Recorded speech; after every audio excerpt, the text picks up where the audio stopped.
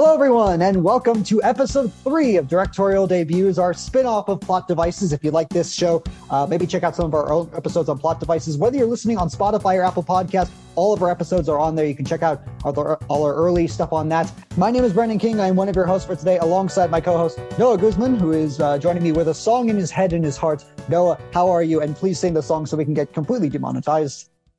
I'm doing well. I'm here to talk the DD pod on Plot Devices. I almost had that, but no, that was good. Everybody. Thank you so much.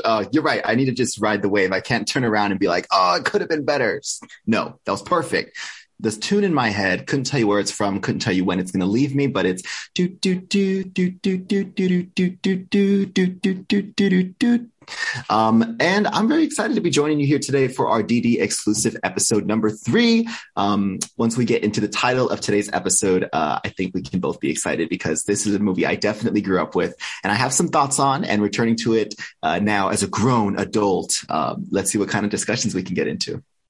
Let's get into it. This is actually one that I'm really excited about. I mean, if you guys know me from the podcast at all, and again, check out Plot Devices, Spotify, Apple Podcasts, RSS feed, check us out there. If you have heard me at all on that show or any capacity, you know that I'm a massive animation nerd, and this episode is going to be near and dear to my heart. We are talking about Brad Bird's 1999 directorial debut, The Iron Giant. Ready to attack?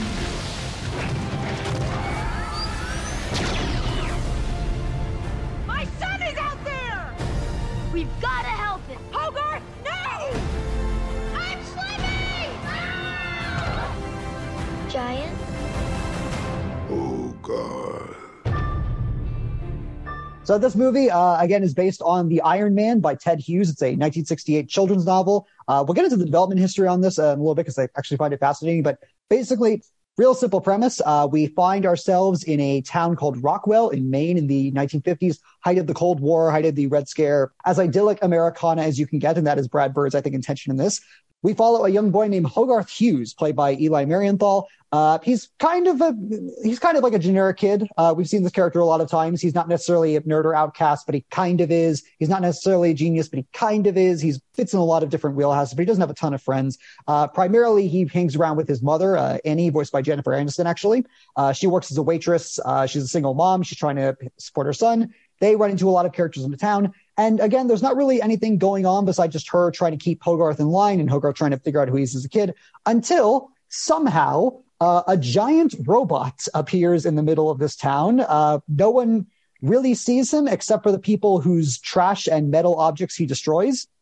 The robot seems to be eating metal, but no one believes him except for a FBI agent voiced by Christopher McDonald, Kent Mansley, who's got a whole bunch of baggage on his own. He comes into town to investigate, trying to prove his worth in, again, the Red Scare era FBI. Hogarth finds the robot, who he finds is not actually this great sci-fi menace that he has been led to believe through comic books and TVs.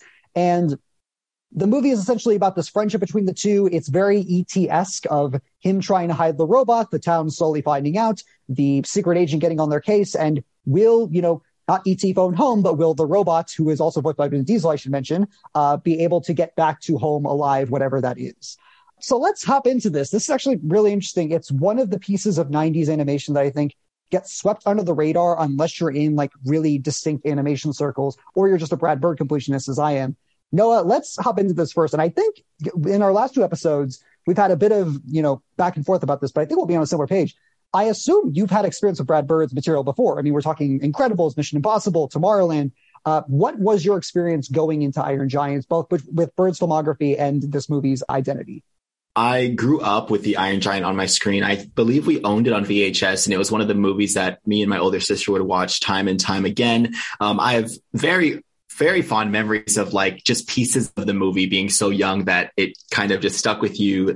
These robots' eyes as he has these soft moments with Hogarth, or when you start to feel him lose himself to his weaponry or to his potential to become a weapon, and then understanding kind of the terror of annihilation at the end of the movie. So I think that this movie kind of has both very, very gentle aspects when it comes to the relationships of Hogarth and the giant, as well as like giving a sense of dread and the sense of your final moments surrounded by your community in that final act of this movie, which I didn't expect it to have as much impact growing up because I was just watching it and maybe had no contextual information about the movie. But now understanding and reflecting on its place in history, especially with, like you say, the Cold War and the Red Scare, this was at a time where that was a real threat that people were facing of seeking fallout from a nuclear war. And I was like, damn, that's deep in this animation movie. Like, that is some heavy stuff. And then understanding Brad Bird as a director, like you said, The Incredibles is definitely another movie that I had growing up. So it seems to me like this is a director that people will realize they grew up having watched their work on screen without even realizing it. So it's not until you reflect on the director's filmography that you'll realize just how present they were. It's funny. Iron Giant was always one of those movies that I remembered watching, but I could not pinpoint actually watching it. Like, I never owned it on VHS or DVD. I don't remember watching it at a friend's house. It just always was with me in some capacity. The first time I actually remember watching it was like late elementary school, like 5th, 6th grade, something around there. And I remember being absolutely enthralled by it. I thought it was unlike, again, I was a little bit of a naive kid. I hadn't watched a lot, but like, I understood it for what it was. And I appreciated this kind of subtle maturity that I'm sure we'll examine about the movie, that it was a kid's movie. It was very much, oh, look at Hogarth. He's weird and eclectic and he's making friends. And there's that childhood naivete. But at the same time, it's also like a movie about just like personal problems and how those can blow up to be like really big issues, and, just loving and respecting other people's differences and quirky boundaries. And I think Bird's material, minus maybe Mission Impossible, has always had that material behind it. Like, we talk about the Incredibles movies, that's kind of what that is. Tomorrowland is very much the idea of, let the misfits run the asylum kind of thing, I think, in the best way. And, I think this is the most heartfelt of all of his movies. I think it's the most streamlined emotionally of all of his movies. And it's a movie that I look back on fondly. I just can't quite pinpoint those memories. I think this film is also a close perspective on growing up as an only child, or what I can only guess is the experience, because here you have Hogarth, who is growing up in the 90s, who yes, has like a working TV, but where he seeks enjoyment is in the outdoors. He comes from a generation that I don't know how many people have this common, what's the word I'm looking for? Like, experience of like, everybody had a BB gun when they were like 10 years old. So, we're having kids venture outdoors, and that's where he ultimately meets this giant who wants to go stomping around the forest with him, explore lakes. And I think that's where a lot of the heart comes from, is from Hogarth. And to me, I didn't ever feel like he was like the annoying little kid watching this. Like, I was always rooting for him because he was still a good child to his mother. His mother, Annie, is a single mother, and she works late nights at a diner. And Hogarth has the familiar experience of staying up late by himself and binging out on some snack foods and watching scary movies. And growing up loving scary movies, it was easy to identify with a little boy like him, just looking for a friend. And I think I lost myself in the question. Oh my gosh. I actually think that's like a really good point, because there's that idea of, we've talked about like, kid characters and kid actors before. And like, I'm not super familiar with Ellie Marathon as a performer, mostly just from this, but I wouldn't go so far as to call him a brat, but I would not call him the perfect child by any stretch. Like, he's giving his mom a hard time. Like, this is very much that idea of, I know the world, I know my own place in it, and that is constantly being, restructured by the things around him, which is a great kid narrative to focus on. And I think Bird knows that and leans into that with the relationship with the Giants. But I think there's more nuance to Hogarth as a character than, the simplicity of his name with an on. And we talk about like the sort of dark themes that this movie features, and that it also, it becomes present as soon as the adults enter the picture. And by adults, I really just mean one, and that is the FBI agent named Kent Mansley, voiced by Christopher McDonald, voices him perfectly to be like this menacing adult who comes off as approachable and friendly to the parent, but the child can spot from a mile away that this dude has bad intentions. And their first encounter is because the FBI agent Kent gets a tip that there's what's the anomaly that sparks his interest in the robot? It's the power plant, right?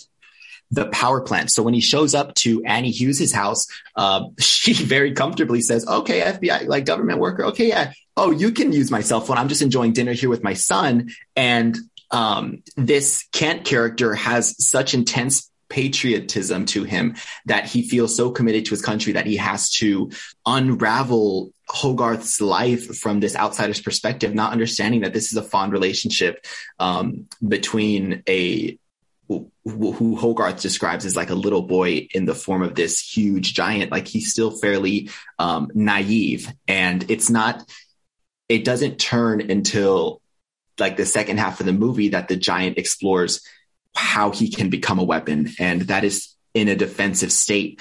But who brings that out of him? It's primarily this Kent character who, by the way, like breaks into Hogarth's house and like chloroforms the kid. And I was like, whoa, there's chloroforming a kid in this family movie. I know. And then they stay up looking at like Hogarth, like he is the hero. Of course, we're rooting for him and he outsmarts this Kent character. But oh my gosh, I was like, damn, back in this movie, like they didn't care. We're chloroforming kids. Like, here's the kid. Here's the thing is that if you are a kid watching that, that's scary, but you don't quite understand the implications of it. But Bird really subtly takes that around in the very next scene, is that outsmarting scene, which I think if you're a kid, you're like, yeah, that could be me. Like that's something I would come up with. And I think that balancing act is so crucial to what the movie is going for. When we talk about adult characters, okay, we've covered Kent and his malicious nature, and sure, he's this patriotic figure, but we see how that turns out in the very final act of the movie, where he completely 180s on his country. But I do want to talk about this other gentleman that enters Hogarth's life in Dean McCoppin, and how you think he fits into this story, being somebody we're introduced to at the very start of the movie in the diner, kind of assisting Hogarth in keeping this pet under the radar. Did I quote the wrong person? Oh, no. My apologies. Dean McCoppin, voiced by Harry Connick Jr., and how he assists Hogarth in the intro of the movie when Hogarth is trying to keep this pet squirrel away from his mother's finding out. But then he comes back into Hogarth's life as kind of like this mentor figure, or at least, what would you call Dean's relationship to Hogarth and the giant? Everyone in Hogarth's life either doesn't understand him or wants him, just safe in the house or like just away and being. And Dean is kind of the opposite. Like Dean's, not a hippie necessarily. That isn't necessarily a thing at that time, but he embodies the idea of that, of just being like, yeah, come on and hang in my dangerous junkyard. This is the 50s. I don't really, as long as you don't touch anything. Yeah. Hey, kid, come on in. Let's drink some espresso together. Of course, there are people. To be fair, he says no to the espresso. Hogarth just takes it anyway. Right. And I think Dean just represents this adult trusted figure that Hogarth can confide in, because he doesn't have pressure from Dean being judgmental about who Hogarth is hanging out with, and the dangers of hanging out with a giant the size of, the tallest trees in this forest. I think he would trust his mother and Annie, but because of how occupied she is by work and because of how much she has to be that guardian figure, Dean is his next best ally, just in terms of how to handle this colossal giant, and working with, like, can I keep him, or, what is my responsibility to this machine? I called him a machine. He's more than a machine. As we mentioned in the movie, he has a soul, and that comes to be very important. I actually want to, real quickly, because I do want to dive into like the animation and everything else later on, but I want to go back to Kent Mansley as a character and what he represents for this. And like, this isn't going to turn into a whole history lesson. I'm sure a lot of you know the context around like the 50s, but we had the Red Scare. We had a pretty much peak idea of xenophobia and racism and isolation in America. We can handle this and just do what we want and, screw it if you get in our way.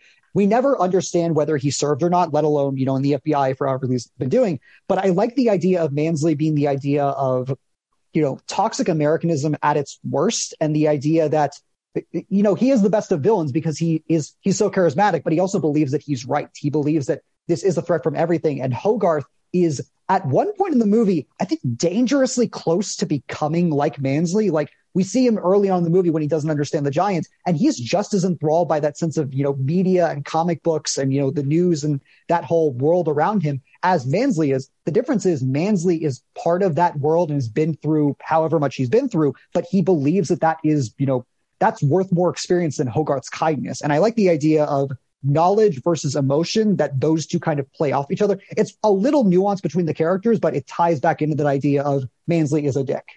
I wanted to talk about specifically that scene where we haven't really talked about the giant as a character, but when we talk about the scene where he repairs himself magnetically, that's, I think, one of the few early moments where I think the music kicks in and really invites you into more than just what you see, because all I could imagine when I was listening to the music while he's repairing himself is like, I feel like I'm in a toy shop right now. And it's the little like jingles that you hear maybe in like the Harry Potter magic shops, or I'm trying to think of related scenes, because it had me just feel like young and just joyful at watching this. And I think that's why the ending hits so hard, because it kind of it drags you to a point where you don't think that that's possible. And when we discuss the ending, we can talk about why that's turned on its head. Brandon, how did you feel the pacing of this movie really affected its tone? Because we do take a major turn once the army gets involved. For the first two acts, it's, oh, it's Hogarth and the giant bonding. Oh, will the FBI agent catch them? It's that kind of thing. And then the third act comes around and suddenly it's all out war in this little main town with, spoilers, we're getting into it, a really cool design for the giant. And we'll get into it when we talk about the animation. And I found the pacing of it to be really interesting in that regard, in that I think a lot of animated movies, let alone now, even just at that time, but I think they wouldn't try something like this. I think it's very ballsy to kind of have that big of a third act eschew the stakes even higher. So I didn't mind it. And the hour and a half runtime just flies by. It knows what to do with, I think, most scenes, except for like maybe let a couple linger. But I thought it just flew by. When we get to that final act, where it reminded me that this does take place like in a city, because for all the time before then, it kind of just feels like you're living in this little remote area of the city where you have forests surrounding Hogarth's house. He doesn't really have any neighbors. So that's why he finds fulfillment and joy just being in the outdoors. But in the final act, the giant is approaching the city, as well as like the city's being filled up with all of these tanks. These jets are starting to fly off, and it's hilarious really just to see how fast that escalates. Like there's no DEFCON 5, 4, 3, 2. No, like we're just there. It's all guns out to destroy this threat, quote unquote. And I think that goes back to that idea of xenophobia in the US at the time, but like any threat was the biggest threat. Let's talk about the giant, because up until then, we have one moment where we have the giant who is this, he's kind of a hulking figure, but his limbs are, I wouldn't call him hulking. He has a big chest, but for the most part, he's just tall. Like he's just huge. And it's so funny because when he's just standing there at night, when he has conversations with Hogarth, because he does talk, Vin Diesel does lend his voice to more than just a single word or just grunts. And what makes me laugh is it's the whole idea of at night, you can hear the birds whispering and like the wind moving, and the giant just stands still. And as soon as he takes a step, that's when like the ground is like it just quakes underneath. And I think the contrast of those two are really funny for this big figure who doesn't realize how his space in the world, really how he fits into it. And then when they come upon a deer in the forest who's been shot dead, and funny enough, there's like a rifle right next to the deer, as if these hunters like chucked their weapons and then took off. Well, no, because remember, he scares off the hunters. Right. Thank you for that. So the hunters are scared off, and Hogarth instructs him, like he really teaches the giant about death and says, like that thing is dead and it's gone. It won't come back. And the gun is what killed him. And I think he kind of taught the giant to recognize the gun as a threat. Am I right in saying that? Yeah, I think so. And there's actually a deleted scene. I don't know if you saw this, but there's a deleted scene where like there's like a programming that's somehow instilled in the giant, and he sees a vision of like all of his kind like marching through like the ruins of America. And when you watch that scene, it kind of brought to mind of just like, oh, like, yes, there's the final battle scene where we see, mecha giant kind of thing, but it also brings to mind the deer scene of that idea of, that kind of weapon system and that kind of power can be really corrupting even to the greatest or kindest of souls. And I like how Bird, I know we're talking about the actual scene, not the deleted scene, but it just brought more context to mind of the idea of life being precious, even to those who don't quite understand it. I like the way you put that, Brandon. That transformation between nice robot with these almost yellow whitish eyes, it's like the egg color eyes, and they go blood red, and he has the potential to, like a turtle, duck his head into his the shell of his chest, and he immediately turns into like the tripods of War of the Worlds. You have like 3 tentacles shooting lasers coming out of his spine.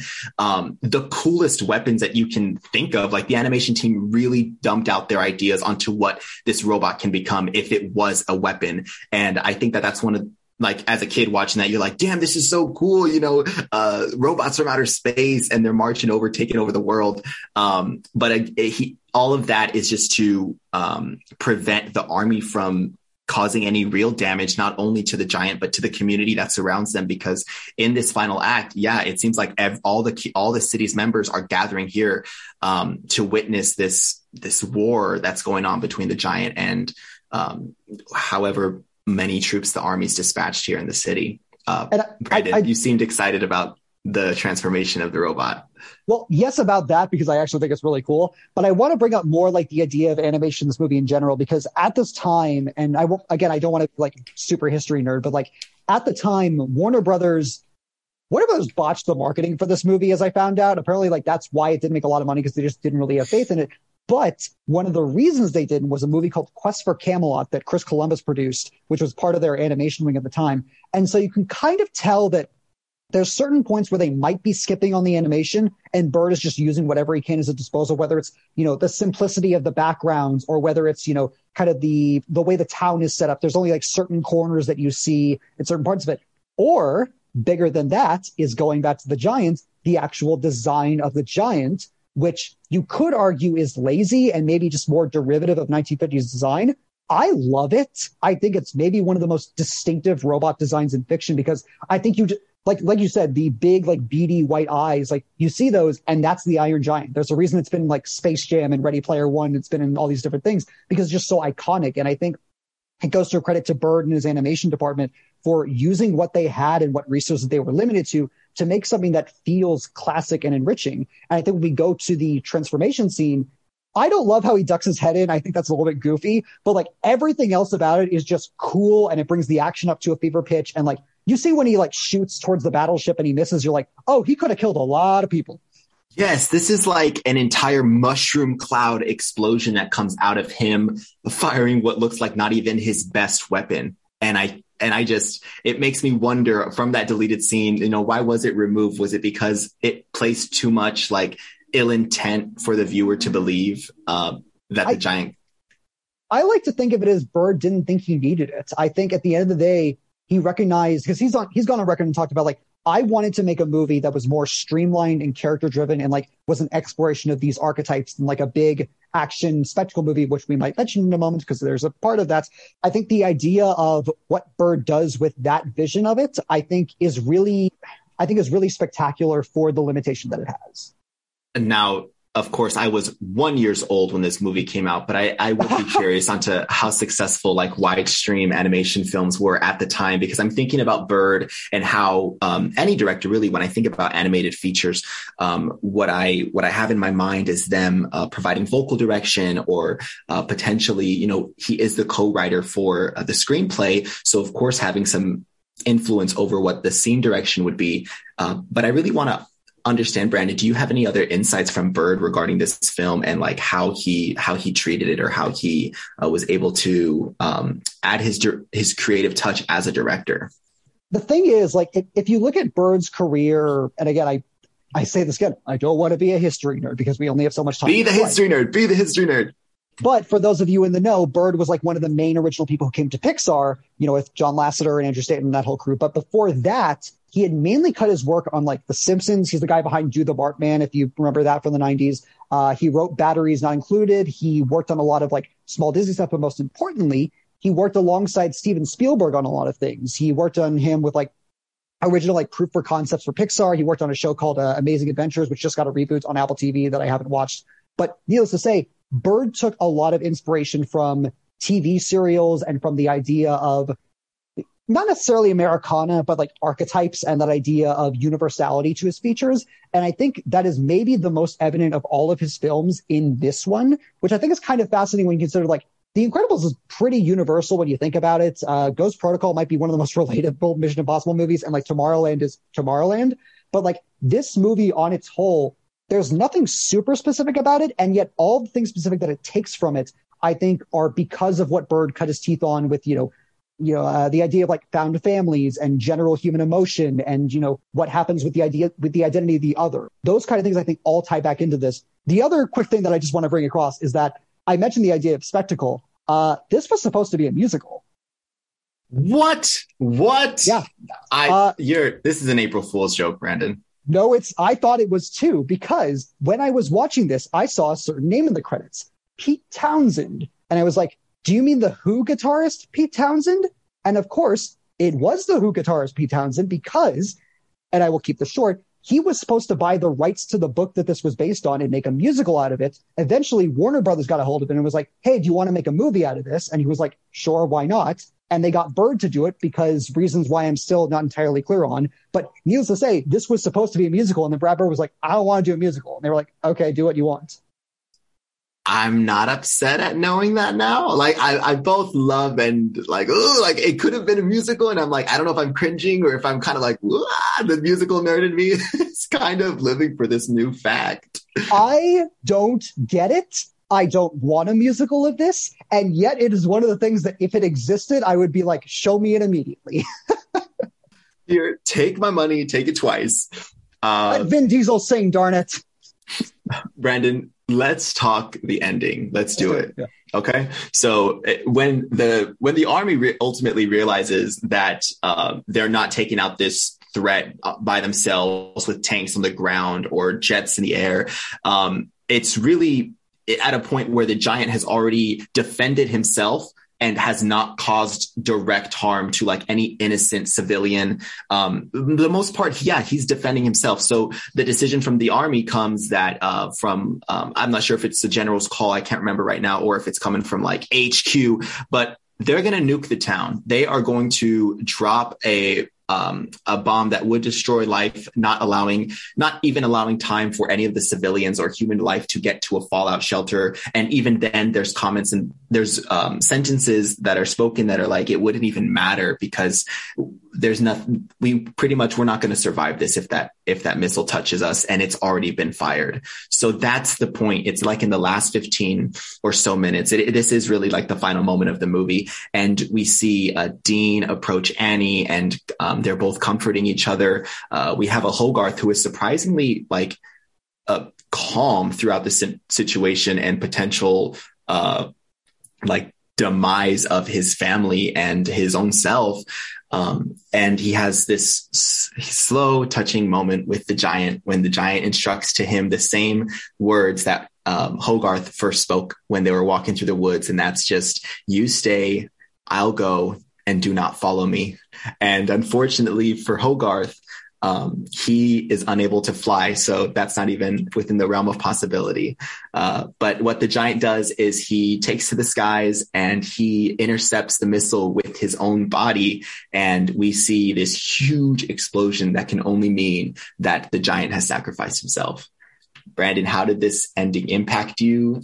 Do you remember your initial like emotional reaction? And how did it feel now? It's one of the few things I remember from watching it as a little kid, which is the scene of the giant launching into the sky. And then, of course, what might be one of the greatest line deliveries in animation history. And yes, I'm talking about Vin Diesel with Superman, like with one word. One word, he encapsulates all that the boy helped him believe. And it's like that you can be good. You can choose how and who you are. And in that moment, the giant wants to be Superman and save the day. And oh my gosh, that'll get anybody emotional. I was like, oh, it's getting me emotional, don't I know. Why did we choose this? But fret not, Brandon. Can you tell us what happens in the epilogue in those last couple of beautiful scenes? Giant saves the world. They build a statue of him. Everyone's like, wow, look at the lessons he taught us. That's great. And then he's alive in the Arctic. And look at him. He's alive. In Antarctica. He lives. In a very sweet gesture, somebody hands, because now the robot is completely like just shattered, disassembled. This is a nuclear explosion that happened. And somebody comes up and gives Hogarth like a screw, some small piece of the giant, just so he can remember him and he can have this sort of memento to carry with as he moves on. And but it's not too long that Hogarth is still a boy that we see the same kind of scene replicated, where that small piece starts to react to a signal that it's receiving. And yes, of course, we are shown that this piece is slowly finding its way back to its home, which is the body of the giant. So we can only assume as viewers that the giant is still alive and he reassembles himself one day, and him and Hogarth live the best friendship in all time. And he ends up being the uncle to Hogarth's children, and they go on fun play dates. This movie's beautiful. I love the idea of like not even a sequel, but like an epilogue short film years later of like Hogarth telling his kids this and like, we don't believe you. And then all of a sudden, like it's been 20 years and the giant finally reassembles. It's like, I knew you'd come back. It's like, it's been a while. That was only one screw that came back to this huge figure. Brandon, let's jump into ratings. Yeah, for me, I want to go higher with this, but again, there's only so much I can talk about with it.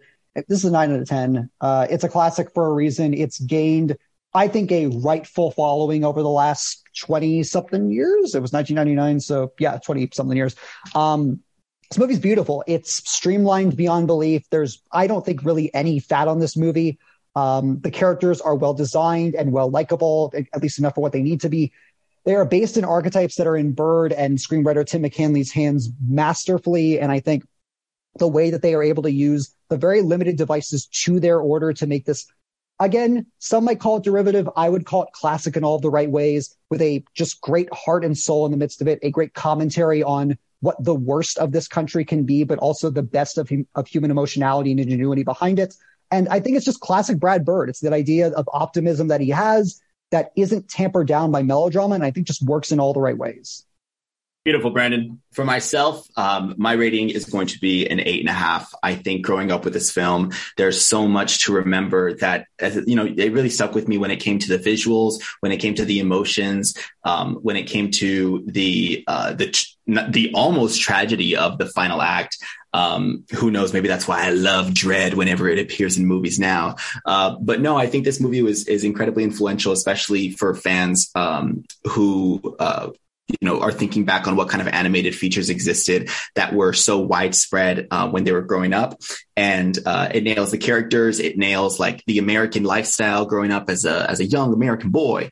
And I think it really paints that person who is so entirely committed to their government title or government position, and even military, and, willing to damage kids, damage communities, and destroy lives. That really, like, you would be surprised maybe to see that in a children's animated feature today.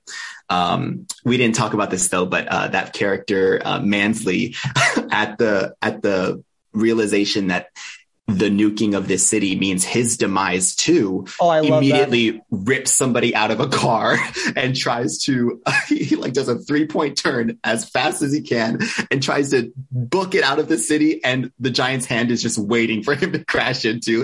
And it's such a comedic moment for this like emotionally low point in the movie that I think helps just continue to breathe life into it. This movie's amazing, and I definitely would rewatch it over and over again with new friends and new family members. Like, I hope to have kids one day, not to jinx it, but I hope to show them movies like this. Like, it is just, I'd say, like, it's fun for the whole family. It basically is, minus a couple of like really dark things. But if your kids are mature, like, I wouldn't show it like babies, but like most mature kids, I think, can really understand this and gravitate towards it, as you and I clearly both did at a certain age. And if you wanted to check it out, this is actually one of the movies that is streamable. So with many of our titles, we hope to explore them that are accessible and allow any of our listeners to also experience these movies so they can share thoughts. The Iron Giant is streaming right now. I'm not sure for how long, but at the time of this release, I'm sure it will be remaining streaming option on HBO Max. And that'll do it for episode 3 of Directorial Debuts. Thank you guys so much for tuning into this little experiment we're doing. And of course, let us know how we're doing. How can you do that? Well, you can leave a review on any of our podcast services. You can follow us on Spotify, Apple Podcasts, and RSS feed. Check us out on there, leave reviews and comments. And there's ratings now, which I didn't know because I'm still getting used to uploading all of these. But please leave us a rating. Tell us what you thought about these and follow us on our social media pages, Twitter and Instagram at Plot Devices Pod. That's Twitter and Instagram at Plot Devices Pod. You know, reviews and reactions and a lot of cool things over there. Check it out. You'll see what you think. My co-host, Noah Guzman. Noah, where can people find you? And got anything going on in your life? Continuing to commit my time to some awesome social media content that I want to get out on the feeds for Plot Devices. And you can follow me on Twitter at Noah's Plotting. You can find me on Twitter and Instagram at TheMovieKing45. That's Twitter and Instagram at TheMovieKing45. Follow my band at Cablebox_music. That's Cablebox_music. We've got gigs and live music and hopefully recorded music coming out very soon. Check out my work on ASU Odyssey as well. And once again, just follow us on Plot Devices Pod, Twitter, Instagram, all the things. That being said, for episode 3 of Directorial Debuts, my name is Brandon King. That has been Noah Guzman. And we'll catch you guys next time.